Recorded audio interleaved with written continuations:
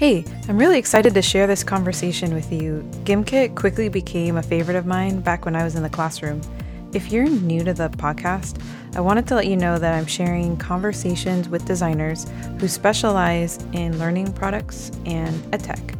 I'm thrilled because I have some guests lined up from some of the most widely used edtech tools in K-12 classrooms, including UX designers, researchers, and creators from Smart Technologies, Nearpod, Wakelet, Pixar in a Box, and Google Classroom. Definitely subscribe so you don't miss any of these. And maybe you're like me and you have a love for students, a passion for edtech, and a design thinking mindset. I'd love to hear from you on Twitter at UX_edtech. Also, if you rate and review this podcast, it really helps with others finding the show. So thanks a lot. Now let's get on to Gimkit.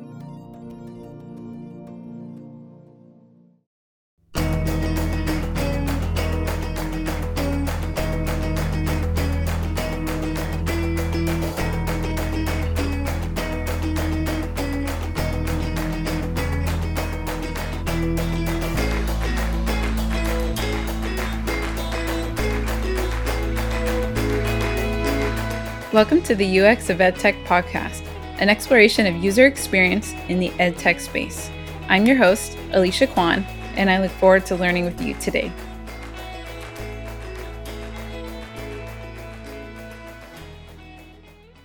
Today's guests are extra special because they are responsible for a game that quickly became one of my students' favorites back when I was in the classroom, and that's Gimkit. It's a live quiz learning game, but when I first heard of Gimkit, it was described as basically Kahoot on steroids. So I was definitely like, okay, let me check this out. What is this about? And for any teacher who's experienced the magic of Kahoot and the way it absolutely takes over a classroom, I'm sure you would also be intrigued as well. So spoiler alert, Gimkit does not disappoint.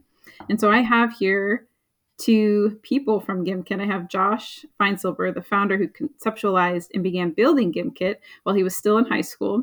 And I also have Jeff Osborne, the co-founder of Gimkit, who's helped develop their business strategy and long-term operations and really helped Gimkit get off the ground to so many classrooms the past several years. So I'm going to let them tell their story, but welcome to the show, Josh and Jeff. Thanks for having us.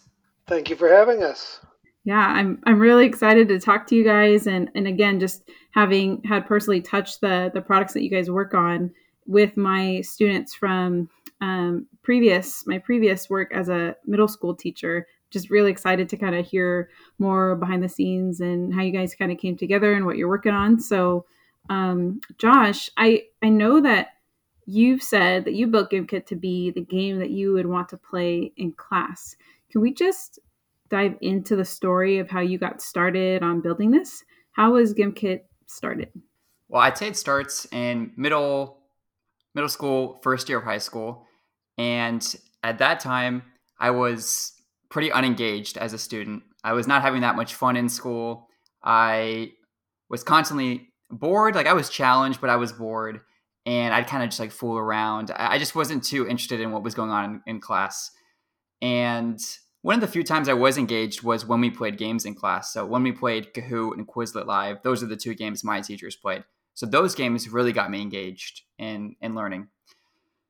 Anyway, so that was my experience in like middle and my first year of high school. And then starting with my 10th grade year, a new high school opened up in my district, which is basically the opposite of traditional school. It's a project-based learning school. And at that school, there's no grades, there's no classes, there's no tests, there's no set curriculum. We call teachers by their first names. Like anything you can think of traditional school, it's practically the opposite. But what attracted me to this school was the fact that I could actually do my schoolwork in a way that was applicable to me. Like I could focus on things that I was interested in.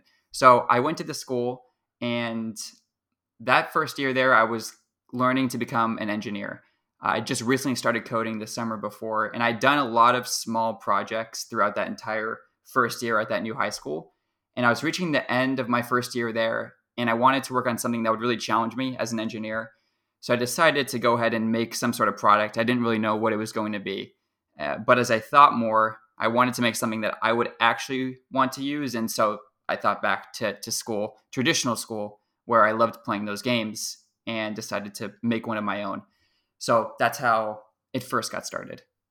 Did it ever occur to you, maybe this would be difficult, to make a game that would actually be used by teachers? Were you thinking just like in-house, like, okay, this is something that, my school could use? Or were you thinking like big, like I want lots of schools to use this? I wouldn't say I was even thinking too much about other people using it. I mean, like for me, it was just a learning experience to gain some more engineering skills, and it was just from going through the process of making a product.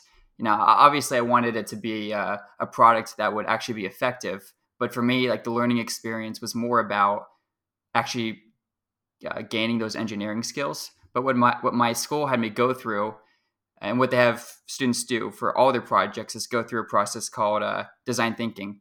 And that starts with understanding the problem, like empathize is the stage.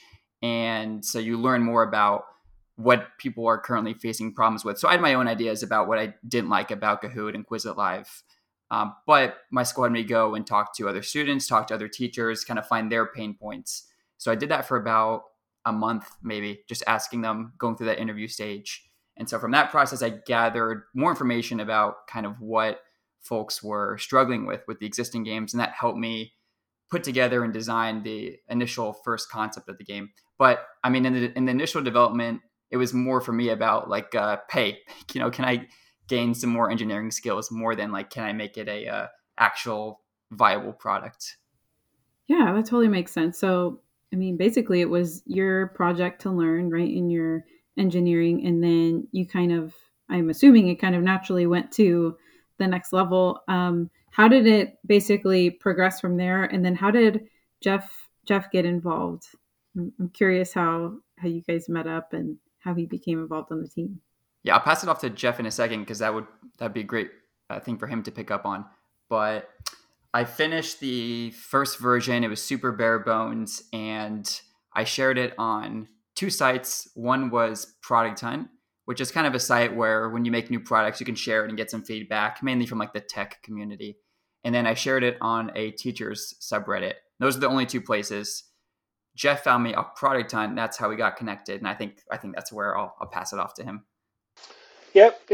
Thanks, Josh. That's totally right. I first heard about Gimkit. It was called Gimlet at the time on Product Hunt, and at that time I was looking at Product Hunt daily just to get a sense of product development and startups and cool ideas people were working on, and uh, trying to be more involved in that community and the ideation process. At the time, I was consulting with startups and small businesses. My background is in marketing, and the consulting work I was doing was, marketing, but also sort of launch phase strategy for products, and then work with some small businesses in the Seattle area as well. And when I came across Gimkit, again, it was Gimlet at the time on Product Hunt. When I came across it, the thing that stuck out to me, in addition to being created by a high school student, um, was just the how fun and exciting and clearly authentic it was. Education and ed tech was something totally unknown to me. But as a father of just one young child at the time, now I have two young kids.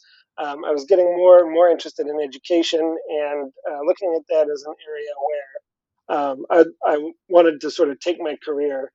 My background, being working with small businesses and startups and marketing, always had kind of been looking for a purpose, for what I could use my skills and expertise for, and wanting to get my career over to education lined up pretty well with finding Gimkit on Product Hunt. And I just reached out to Josh at that point and said, this looks amazing.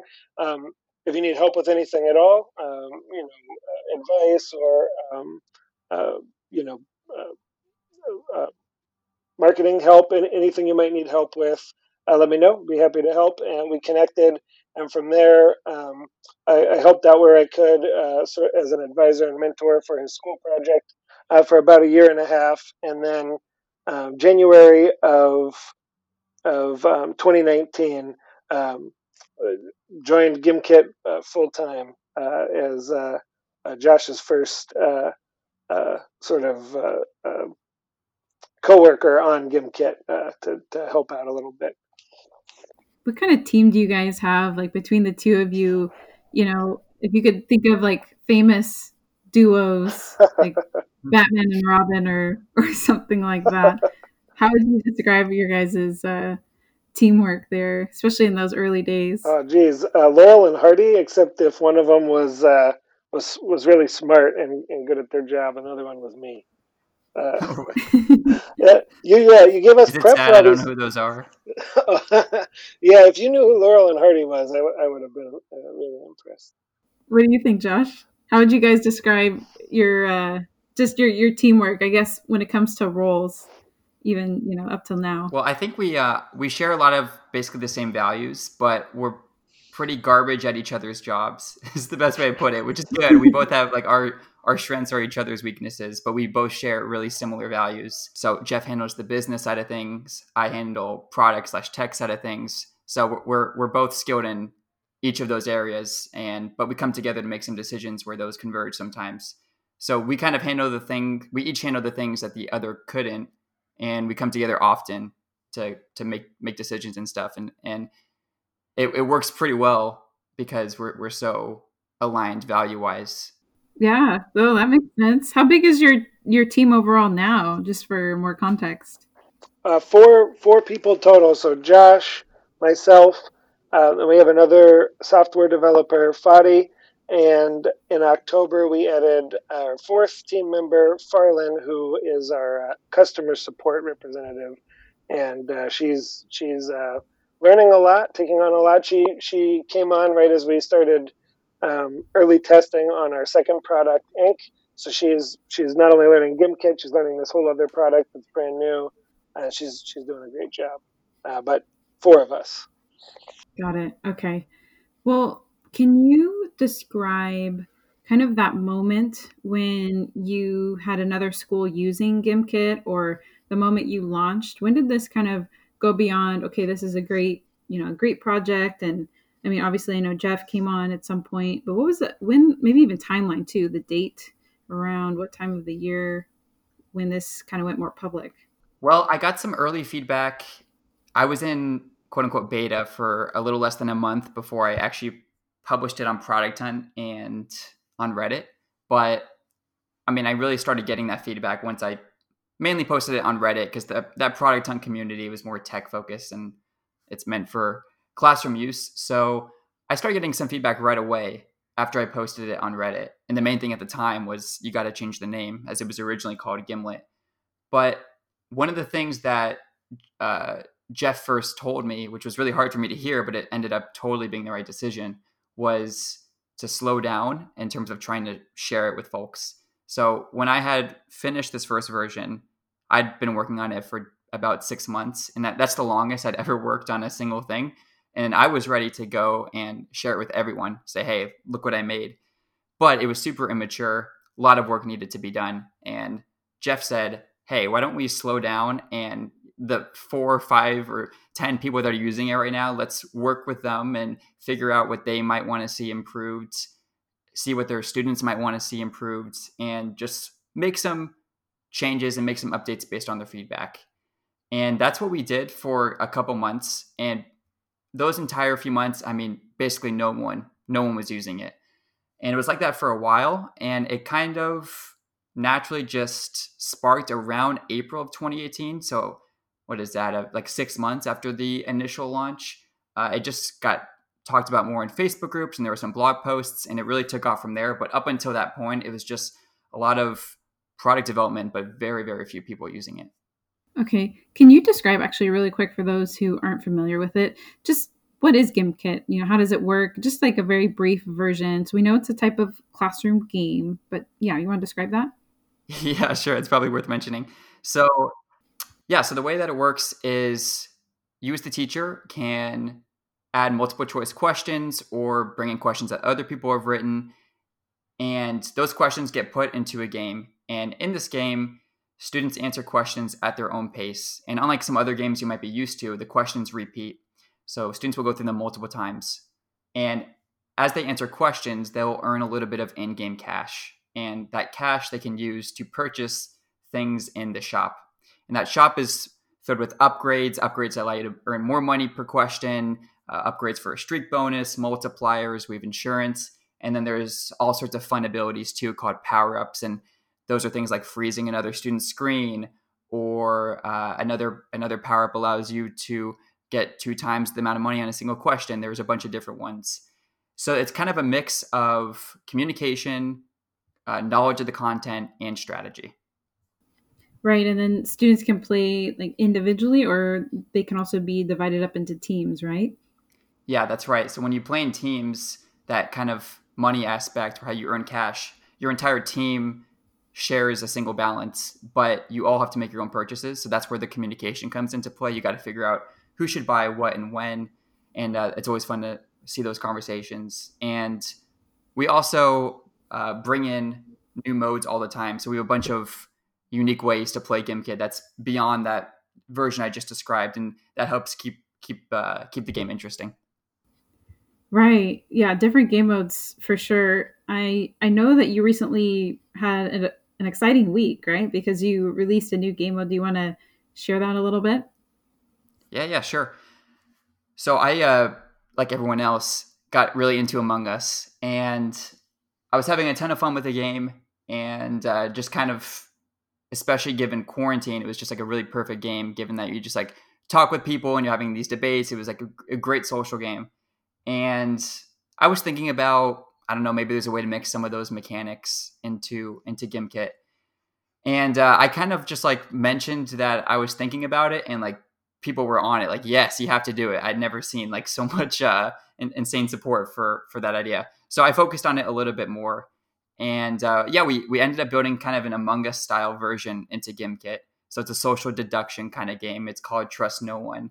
And we released it this week. And I was super nervous. I've never been more unsure if a mode was going to work or not. There's a lot of elements that were just really hard to tell if it would actually work, but it turned out to be a hit, and it's been really cool to see all these classes play this week, especially the remote ones, because it's mainly been the remote ones that have had a hard time engaging students and getting students to be involved and talk, and this mode has helped them. So seeing that this week has been super cool. Yeah, and you guys kind of teased this out on Twitter a little bit with the little trailer drop that I saw. I was kind of following it, and I was like, "Oh man, if I was in the classroom, I would totally be showing this." How has it been engaging with your teacher base on social media? How has that been for you guys? It's been pretty crazy. Yeah, usually whenever we have a new mode, like our last one was the floor is lava. That was back in October. You know, a new mode it always causes a lot of action on social media, but this has definitely been next level. But it's been super fun to engage with people on Twitter. Right now, for this week, I've been the one on Twitter, and we we tried to respond to folks that like leave really cool tweets, but there's just been too many this week. So we've been reading and liking all of them, but I haven't had a chance to respond to all of them. But it's super cool to actually see videos of the mode. There's a lot of photos, but I love seeing videos of the mode because it's super awesome in this mode in particular to hear the discussion students are having, to hear them debating with one another, to hear the reaction to whether or not they voted the imposters off, which is the objective in this mode, is to find the imposters and vote them off the spaceship. And so I love seeing the videos and chatting with folks, getting feedback on that mode. We made a few small improvements this week, and we'll have more next week. And just seeing all that energy around a time like this, where like the excitement in the classroom is really low. It's been really nice to see. Wow. So, do you guys find that even like tweets and stuff that you see on social media, that it informs your design and even your scope for like the future and long term? How does the teacher's voice impact what you guys do? Yeah, that's a great question. Josh can chime in here. He does so much of the product development, but in general, we care a great deal about what teachers say and teacher suggestions and student suggestions. We have a feedback area where teachers or students can leave suggestions, and we have well over 1,000 suggestions on that site, and that we keep tabs on, and we use to add things into Gimkit, and then combine that with the feedback we get on Twitter. We primarily develop when we make decisions about changes that we're making to Gimkit, especially for usability on the teacher side. We're always looking at that suggestion board, and then the feedback and conversations we get from Twitter, which is our primary social media outlet.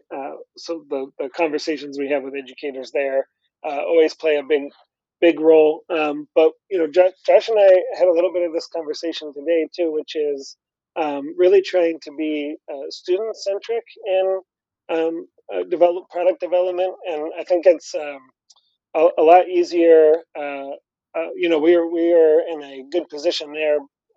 Josh graduated from high school about a year and a half ago, so he's still pretty connected to the student experience, and sort of is tuned into what might resonate with students. So we try to be very student centric in the game modes for sure, so that it really hits home and helps engage students. So we're always listening to what educators have to say in those conversations and Twitter on that feedback page. And then we also have a Slack group with a number of educators that we talk to and bounce ideas off of.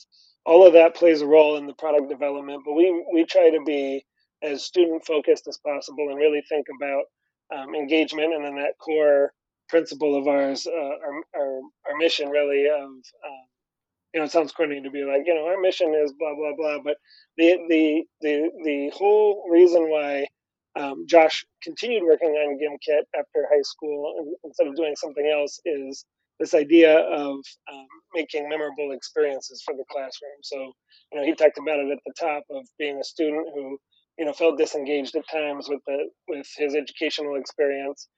So with Gimkit, we're trying to always keep students engaged by bringing in something memorable and a crazy, totally out there game mode like Trust No One. Something that you wouldn't necessarily think of. You take learning and mash it together with a video game that's popular in the moment, being Among Us. Taking things like that students just aren't used to seeing and have connect with them in the classroom, taking that and putting it into the classroom in an authentic way. It comes from a place where Josh is wants he's enjoying playing Among Us, and he wants to see that reflected in Gimkit. Wouldn't it be cool if there was a way to play a game like this inside of Gimkit? So it's totally authentic. It's not like, oh hey, how do we get more eyeballs, or how do we make sure people keep coming back to the app X, coming back to Gimkit X number of times per month. It's totally student centric. So it's a long rambling answer, but we definitely try to keep students at the front and center of everything. Yeah, and I definitely get the sense of that. You mentioned authenticity, and I totally agree. Just kind of from afar, watching how you guys interact, and then watching, what next steps you take when it comes to updates and developments. And I see that kind of just from an observer from afar. So I just think that's so awesome. And I'm also curious. So, part of the listeners on this podcast, they range from educators and kind of ed tech leaders to UX designers, product designers, people who are trying to start their own ed tech startups, basically products, all of that. And so I'm curious because a lot of people out there are trying to find exactly when you say engagement, they're trying to find ways to increase engagement, to make memorable experiences in learning environments, especially given our circumstances where things have been pushed remotely. What do you think makes Gimkit different? Why has it taken off? Basically, why is it it's standing out? And I would think that that's pretty competitive, to make something that actually can make its way into classrooms and it's something that teachers will go out of their way to praise and to share. How did you guys do that? Well, I think that answer might depend on who you ask, but I mean, I think generally it is from the way that the game works. I mean, that's what makes it so unique is you don't really get that kind of gameplay anywhere else. And that's the foundation, but I think what keeps people coming around is the fact that we do push out new stuff. I mean, we think of Gimkit as a video game of sorts, and like if you think of any video game, it gets boring after a while.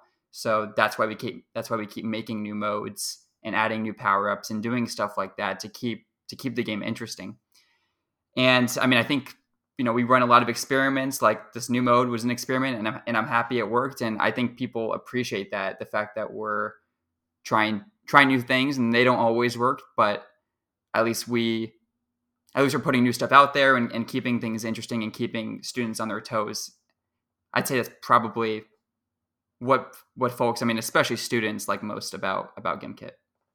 Yeah, I want to take that even a little further. I'm not sure, Josh, you'd ever say this, but I'm happy to. Um, you know, to be totally honest, Josh is more or less uninterested in, month over month growth, or like, hey, like I want to track what usage is so that we can see what people are clicking, so we can, make sure to emphasize those parts of the sites, or that kind of thought process around product development. And there is some value to analytics and knowing what people want in that way. But Josh's disinterest in that allows him to be totally interested in what will students enjoy, what will give them a sense of purpose and meaning in the classroom, what will help them feel connected and engaged, what will they enjoy. Like, I mentioned it with the Trust No One mode, but this is also the case with one of our other popular modes, Thanos mode. All of the modes really, but Thanos mode, Flores Lava, boss battle, the modes that are most successful come from a place of what would be super fun, what would I want to do in class if I was a student right now. So it connects with where students are at, and I think one of the things that has really helped our success so far is that we are more interested in answering that question: how can we make learning fun and engaging and memorable, than we are in oh man, like last month we had these numbers and we want to try to get this many new users. I'm the business side co-founder, but I don't know that Josh and I have ever had any conversations like that. Now, on one hand, that's because we've had so much organic growth, so it's been a luxury that we've had to have those conversations.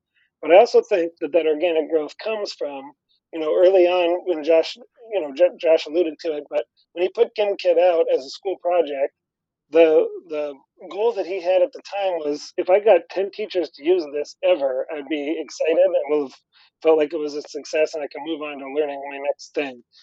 So to have that goal and then go from that to where we are now, I think speaks a lot to Josh's lack of ego with Gimkit, and just the idea that, hey, if it's working for teachers and students, how can I make it work more, rather than like, hey, I need more eyeballs, month over month.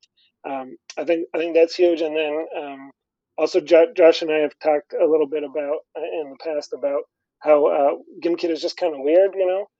Some of there's some really great ed tech tools and some really really awesome games out there, but we're by far the weirdest. The modes that we put out are weird. The things that we try are weird and different, and I think that helps set us apart a little bit too.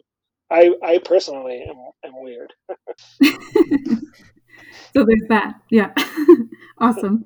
I I couldn't help but think about just the the analogy with how students pick up on things. Students tend to be drawn towards things that are authentic, and they can pick up on, when things are fake or when your motives are kind of mixed there. And I definitely resonate with what you're saying about, putting learning and kind of students first as your motivation, and not manipulating is what it sounds like, not using data to manipulate or to force an outcome, but just keeping learning at the center. I just think it's awesome. And again, there's something about it, and I can't quite put my finger on it, but as you describe it more, I'm like, yes, that's so true. There is just something about what you guys are doing that has that authentic feel. So even as a former teacher, I just definitely appreciate that. And um, I am also wanted to just dive into your vision. So, you mentioned your mission, right, at Gimkit is to make memorable learning experiences. And then your vision, I saw was to build a suite of engaging, easy to use tools that help reshape education for teachers and students. So I'm hoping that you guys could just unpack this a little bit and then maybe even tell me what you mean by reshaping education.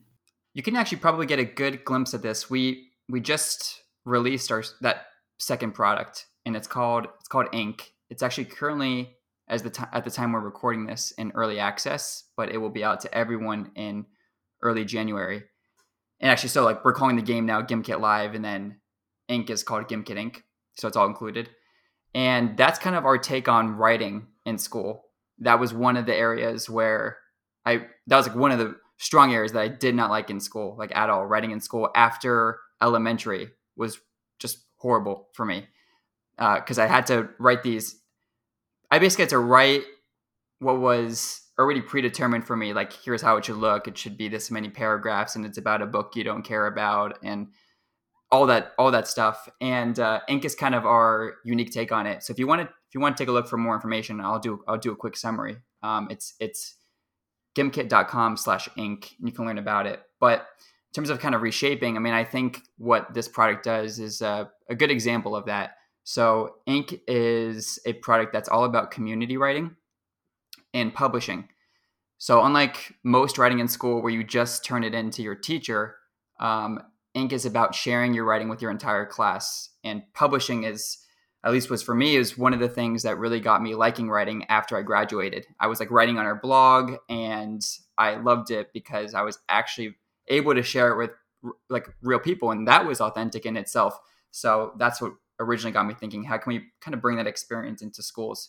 So Ink is a place where students write and they share it with others, but it's also kind of a safe place to do that. There's been times I've been afraid to share my piece of writing. So a student can actually publish a piece of writing and have their name hidden, but their teacher can still see their name. So teachers always know who's writing what, but students can share their work without anyone else knowing it's their work. So it's like a halfway in between. If you're not super comfortable with publishing, they can also just share with their teacher if they like. So there's that foundation. And then we made a new writing format called Stories, which is supposed to be a way that no one's used to writing. We have like a more traditional blank page type of format that students can write in. But with that, we noticed students kind of know what a quote unquote good piece of writing looks like there. So we made this new format called Stories, which is kind of step-by-step sequential writing. And students have been love writing those so far in our early access. It's hard to describe over audio, but if you visit our website, you can learn a little bit more about it. And then a lot of small things like you can't make writing due on weekends in Ink, because we all had memories of like staying up late on a Sunday night trying to get a paper in by Monday. So we just don't allow you to make writing due on weekends. There's no grading writing inside of Ink. We have a safe, anonymous way for students to get feedback to one another. So it's a lot of those small touches, and again, it is putting this product out there, which is how I would want to experience writing in school. And if from what I described, and if you visit the website, you'll kind of see how this is really different from any writing you're used to in school, in traditional school, I should say. So that's kind of a good example of kind of the things we want to go towards. I guess it's good and bad news that school is so boring and unengaging for students. It's good news because it means there's a lot of work that can be done, but it's bad because it also means a lot of students are just not super engaged. And hopefully with stuff like Ink and other things people make, and hopefully stuff we'll make in the future, we can kind of think about those pieces that have stood in school for so long and help transition it into a way that's more student focused and in a way that gets students engaged. Anyway, long answer is Ink is kind of our first step into that. It's the way that me personally I would want to write in school, and then a lot of other areas to possibly explore in the future. Sounds awesome. Sounds really awesome. And sounds like you're saying a traditional form of school needs to be reshaped. And I'm thinking backwards to how you described your own high school and how design thinking was woven, throughout your courses and what you were doing there. Um, it kind of leads me to think something that I've discussed on other episodes is the role of design thinking and just UX work in general being used in schools, how that is basically like this essential key that can really transform and unlock um, learning in a way that would be exactly how you're describing, just more engaging, something that students want to participate in. So I I love that. For the record, real quick, what's the name of your school? Oh, it's Gibson Egg High School, and it's part of the style of school is called Big Picture Learning, which has actually been around for a little over 20 years. But there's kind of a variety of how big picturey a school might be, and we're like very big picturey. There's some that are like they still do like all normal classes, and they do a bit of the project based learning stuff. But I mean, ours was full on projects. But yeah, it's called Gibson Egg High School. Oh, that's awesome. It sounds really, really amazing. Um, so when it comes to this vision, you're kind of taking it a step at a time. What is, what's kind of maybe next? In what ways are you trying to, reshape education in the near future? And maybe you can even describe big ideas or short-term goals. I'm not quite sure all that you can share, but just curious, because what you've already done is awesome and is amazing. And I think teachers tend to measure that too by they see it in their students. It's not just theoretical, like they see the actual results. And so I'm sure a lot of teachers, if I'm kind of speaking on behalf of them right now, are probably curious, what else are you guys up to? Yeah, I would say. I mean, especially right now, when Ink is launched with everyone, Ink's going to be a focus for a while in terms of kind of. I mean, it's a new product, so kind of if we go back 3 years to when I first launched Gimkit, kind of in that same space. There's going to be a lot of room to improve, a lot of feedback to get, a lot of changes to make, and it's almost like starting over in that sense. So, I mean, we're definitely going to be going through that same process with Ink, and we're already going through it. Made a fair amount of changes already since the initial early access period. I mean, and in terms of what happens after that, I mean, we don't really know. We made that initial decision like, hey, we want to make like a suite of tools back in. I mean, it was almost actually, yeah, a little over 2 years ago now. I think it was maybe a year and a half. I totally forgot. I think a little more than a year and a half ago. And but we're like, we'll do the next thing whenever we feel like it's ready. And sometimes that's just like, we're kind of having fun working on what we're working on right now. In my case, I started working on Ink. We'd tossed around other ideas in the past, but some of them were too technically challenging with our small team. Sometimes it's just like, well, we want to focus on the game, or in this case, we may want to focus on Ink, so we just don't have the capacity to do it. We may feel like, all right, we've been working on this for a while. We want something to challenge ourselves. So it's kind of that it's that combination of it working well for us, but also having the right concepts and the right problem to solve. And whenever that comes, that will come. But we're not planning on anything right now. I gotcha. That makes sense. One more thing I wanted to circle back to is you had mentioned, all the feedback that you get from teachers. I'm curious, what have been some of maybe the major pain points when using Gimkit, let's say in the last year or so? And how have you guys kind of maybe responded to that? Was it surprising? The things that kind of came up. So for pain points this year from teachers, unsurprisingly, a lot of it has had to do with that switch to remote learning. So in March and then in the spring, what we saw as a product that, or as a tool rather, that is used primarily live in the classroom in front of students and is most effective and impactful when used as a game show, as that kind of tool. We saw a, a, a huge shift in the way teachers were using it and a drop off in usage. when the pandemic hit. So March, April, May was the slowdown period for us. Those were two huge pain points last spring, where classes basically didn't work for anybody. The way it was set up was confusing and difficult. It was especially difficult for students to get in and sign up for Gimkit. That whole process was much more, a lot more steps than it is now. We've simplified everything. So I think the big thing there for those pain points was we took a step back and simplified as much as we could for Gimkit as a whole, but especially for classes and assignments. And a big part of that is, with remote learning, students are separated from their teachers, so teachers aren't able to sit there and help walk them through more difficult processes that might be involved in joining a class or using an assignment. And since teachers aren't there to help students, we simplified. We had to simplify a lot of things, especially with classes. And then to add on to that, I'd say one thing that's basically been a pain point from basically the beginning is just the fact that we charge for Gimkit. So I actually started charging for Gimkit from the beginning. Actually, it's still the same price to this day, even with ink coming out. And we have like probably one of the, if not the most limited free version in, I mean, pretty much any edtech product. The way it works for us is there's a 30-day trial, and you're going to get an extra 2 weeks if you need some extra time. And you get access to everything. But then after that time, you can still explore everything Gimkit has to offer, but you can't use it with your entire class without upgrading. So it's quite limited compared to a lot of other edtech products, which allow you to get by with a free version. It's really tough to get by with our free version. And I mean that's constantly been a pain point for the basically since Gimkit launched.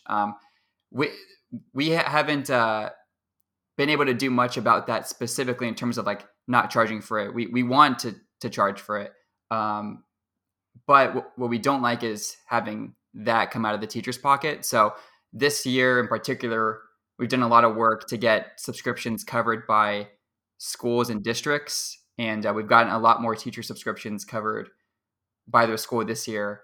But that's certainly been a pain point basically since Gimkit has launched.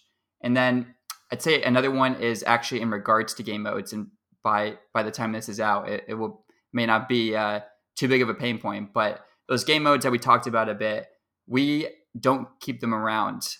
We typically keep them in for about 2 weeks, and then we remove them from Gimkit. And kind of our reasoning behind that is in the same way I talked about earlier, how just like a video game, if you play it too much, it gets boring. Kind of felt the same way about these modes. The mode is like always super fun in the beginning, but we thought if you play that mode too much, well, it's gonna lose its charm. It's not gonna be as fun. So that's why up until this point, we've actually been removing modes, and we kind of bring them back here and then, depending on the season or if just something hasn't been in for a long time. So that's the way we've always done things. But next week, as of this recording, we're going to be adding in permanent game modes. So we have a fair amount of game modes at this point, and we like to keep them in for like 2 weeks at a time usually, so everyone has a chance to use them. But given like the number of game modes we have, it'd actually take like a fair amount of time, like I think 2.5 or 3 months if we actually wanted to cycle through all of them. That and like some game modes are a year and a half old now. Like they don't need to be as exciting as they once were. And like the most common thing we hear from teachers and students is just like, hey, don't have this mode leave. So next week, as of the time we're recording this, we're going to be releasing permanent modes. And we're going to basically treat modes like movie releases, I guess before the pandemic. When a new mode comes out, like Trust No One, it's going to be out for a limited time, and then we're going to remove it. So now it's like out of theaters. It's going to be gone for a bit, and then we're going to bring it back forever as if it was on DVD. That's kind of how we're going to see how that goes, but that's how we're planning on treating modes. And I'm just curious if you had any advice for students who might want to make their own game, even if it's just for their own class or for their own practice. Yeah, well, what I love kind of telling folks is, at least on the engineering side, when I started working on Gimkit, I'd been coding for less than a year. So it's not like I'd been, doing this for a bit. This was my first like full product I ever made. I mean, again, that was the reason why I wanted to start it in the first place, was to get those engineering skills. And I hope that's at least a little bit inspiring to show you don't have to be coding for years and years to be able to build something cool. And then, I mean, I also like saying this, I am horrible at math. So when it comes to engineering, I mean, I haven't even memorized my times tables. So it totally depends. There's a fair amount of coding stuff that might require math. Like if you're working in gaming, like 3D gaming, I should say, like that stuff definitely requires math. But I was horrible at math. I'm still horrible at math. And I hear a lot of people say, well, I don't know if I can actually code because I'm horrible at math. So at least on the engineering side, I mean, yeah, I'm horrible at math. And I started coding when I had less than a year experience, and I'm in no way, shape, or form like this prodigy coder. I'm just an engineer. So hopefully that's a bit inspiring. Yeah, totally. Thank you.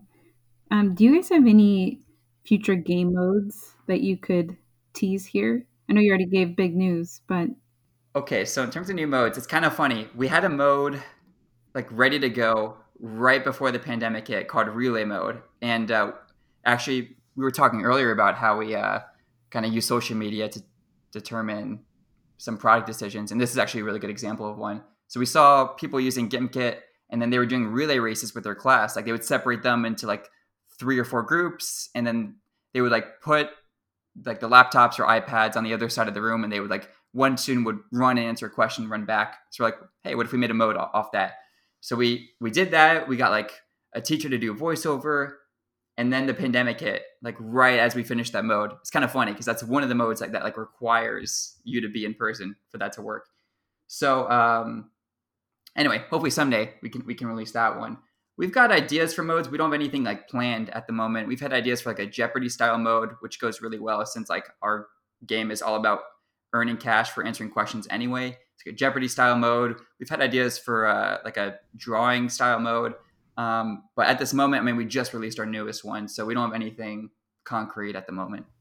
I noticed a couple of your questions, Alicia, were about plans that we have. What mode do you have planned? What do you have planned coming for next year in terms of other products that might help you with your vision to create a suite of tools. And I think our answers have really demonstrated that we kind of fly by the seat of our pants, and we don't plan out too much. And I wanted to highlight that, just to say that is a little bit of a design strategy. It can come across as like, oh yeah, I don't know, whatever happens, but actually, sort of the few times that we have made plans, and relay mode is actually a pretty good example. Josh had this great idea for this mode. We had it all planned out. It was literally about to come out, and then the pandemic hit, and it didn't make sense to bring it out. And instead of being hard headed about it, and saying, hey, for the few classrooms that still are there, we want to bring it out or whatever, we just shelved it. But I think that is a good example of you can plan everything out that you want, but stuff happens, and there's always going to be something. It may not be a pandemic, but something's always going to happen. So rather than have grand plans that always have to be constantly changed and reshuffled, which, to be honest, is inefficient as a small company. If we have to spend most of our time um, realigning our plans, and it's like, man, like we're spending 50% of our time just changing our plans, because every time we make a plan we have to change it a little bit, so then we have to have another meeting about the new plan and what to bring over from the old plan. So instead of that, it's much more efficient and effective as a small team to we have some big broad ideas. We talked about the mission and vision of things we want to do, but we let students and teachers, the interactions we have with them, the feedback they have, the suggestions we get from them, and what we're seeing in the landscape and what's happening in classrooms, and in a broader sense, what students are interested in. We sort of let those things dictate what we're going to do next. So, in a weird way, not having a plan is our plan, and it's worked for us so far. Yeah, and actually that I mean our new mode, Among Us mode, uh, we released it less than a month after we came up with the original idea. So I mean I was planning on like, so we came up with the idea, early November, and this was like shortly after we shared ink. So I mean, I was planning, I'm putting that in quotations, to continue doing some ink work to get it ready for the public release. But then, like the idea came for this kind of mode, and Among Us was every what everyone was talking about. So I don't know, we put that to the side for a bit and made that mode. And yeah, I mean, I think Jeff's right. We plan for very little. I mean, we kind of just see how things go and kind of figure out what works best when it comes along. Yeah, and really quick in terms of mode, I think in terms of modes, I think this is kind of interesting. Our other most successful mode or most popular mode, Thanos mode, was very similar. I think we put it out like was it like 2 weeks after you shared the idea with me, Josh? So you'd been thinking about it a little bit, but we talked about it, and then you built it, and then it was out 2 weeks later. And both Thanos mode and Trust No One I think are really popular for two main reasons. One, it's authentic to what Josh is interested in, so that care and sincerity is clear in the gameplay. It's designed by someone who cares about the Marvel universe and wants that mode to be fun, and someone who plays Among Us and cares about that game and wants the Gimkit version to be really fun. So there's that reason, and then also timeliness. If we planned things out and stuck to it, especially with modes, those modes would come out and they might be okay, but they're not necessarily aligned with what students care about right now. If we were on a mode schedule right now, we'd be putting out some mode that has nothing to do with Among Us, which is the game sort of gaming thing right now. So I think that's really interesting. I was gonna say, you can't sound 50 years old, Jeff. The the, gaming thing right the now. the gaming thing. It's what all the cool kids are talking about. You're not 50 yet. You're not Yeah. 50 yet. Next week. Yeah. So anyway, up until that point, I think the point was a good one. But yeah. I mean, I think it's interesting that both of those modes have that in common. So you're saying that if somebody wants a certain mode, they need to like put pop culture references in front of Josh and like get him Yeah. to get Right. really into Yeah. that. Yeah. Exactly. Get Exactly. him excited about something, and then he'll build a mode for it. Basically. Are you Yeah, I just need to be advertised to all the time, basically. Josh? Are you into Hamilton? Oh yeah, and we were just talking about this because my Spotify, what is it called? Spotify Rewind or Spotify Wraps. It has been artificially inflated with Hamilton because my number two top artist of the year is the Hamilton cast. My number three is Lin-Manuel Miranda, and my number four is Leslie Odom Jr. And I was into Hamilton for like a month, and I swear that there's no, like, from everything I was like talking about this for minutes with with Jeff and the rest of the team. But like I was saying, there's no way those can actually be my top artists. But perhaps I did listen to that much Hamilton. So yeah, when it came out on Disney Plus, yeah, I got into it this year. That's Yeah. awesome. Maybe you know how people sleepwalk. Maybe you were listening to it in your sleep. Sleep listening, yeah. Yeah, that's awesome. You could say I was listening to it nonstop. Oh, there you go. I'm a huge Hamilton fan, so I'm just gonna do my Inception right there. Just plant the idea. What would a Hamilton mode look like, Josh? It would just be audio snippets of me in the shower, and every time you get a question correct, yeah, audio, not video, audio. Every time you get a question correct, I get to sing a really high note or something, or a nice little snippet of the song, until we get sued, and then we take the Right. vote. That's a great plan, and I think that illustrates better than anything why we don't have plans, because they'd all be goofy like that one. That's awesome. Well, this has been super fun, and I hope that it just encourages, inspires a lot of other teachers out there, students, future ed tech builders, everyone involved in the process. I love what you're doing with Gimkit, and just really, really wish you guys the best. How can people connect with you and also play Gimkit? Yeah, you can find me on Twitter at HamiltonFan36, and you can find Gimkit on Twitter at Gimkit. I'm at Jeff Gimkit on Twitter. My email is Jeff at Gimkit. You can talk to us anytime at hello@Gimkit, and then we are Gimkit.com is the website. So hopefully that gives people a couple ways to send mode ideas to Josh. Yeah, or just send them to Hamilton Fan 36. I won't get them, but Hamilton Fan 36 will get them. We'll be very confused. Now, my real Twitter is Josh Gimkit. And then my email is josh@gimkit.com. Thanks, guys. Thanks for your time and sharing this experience. And for our listeners, check out the show notes for ways to connect with the Gimkit team.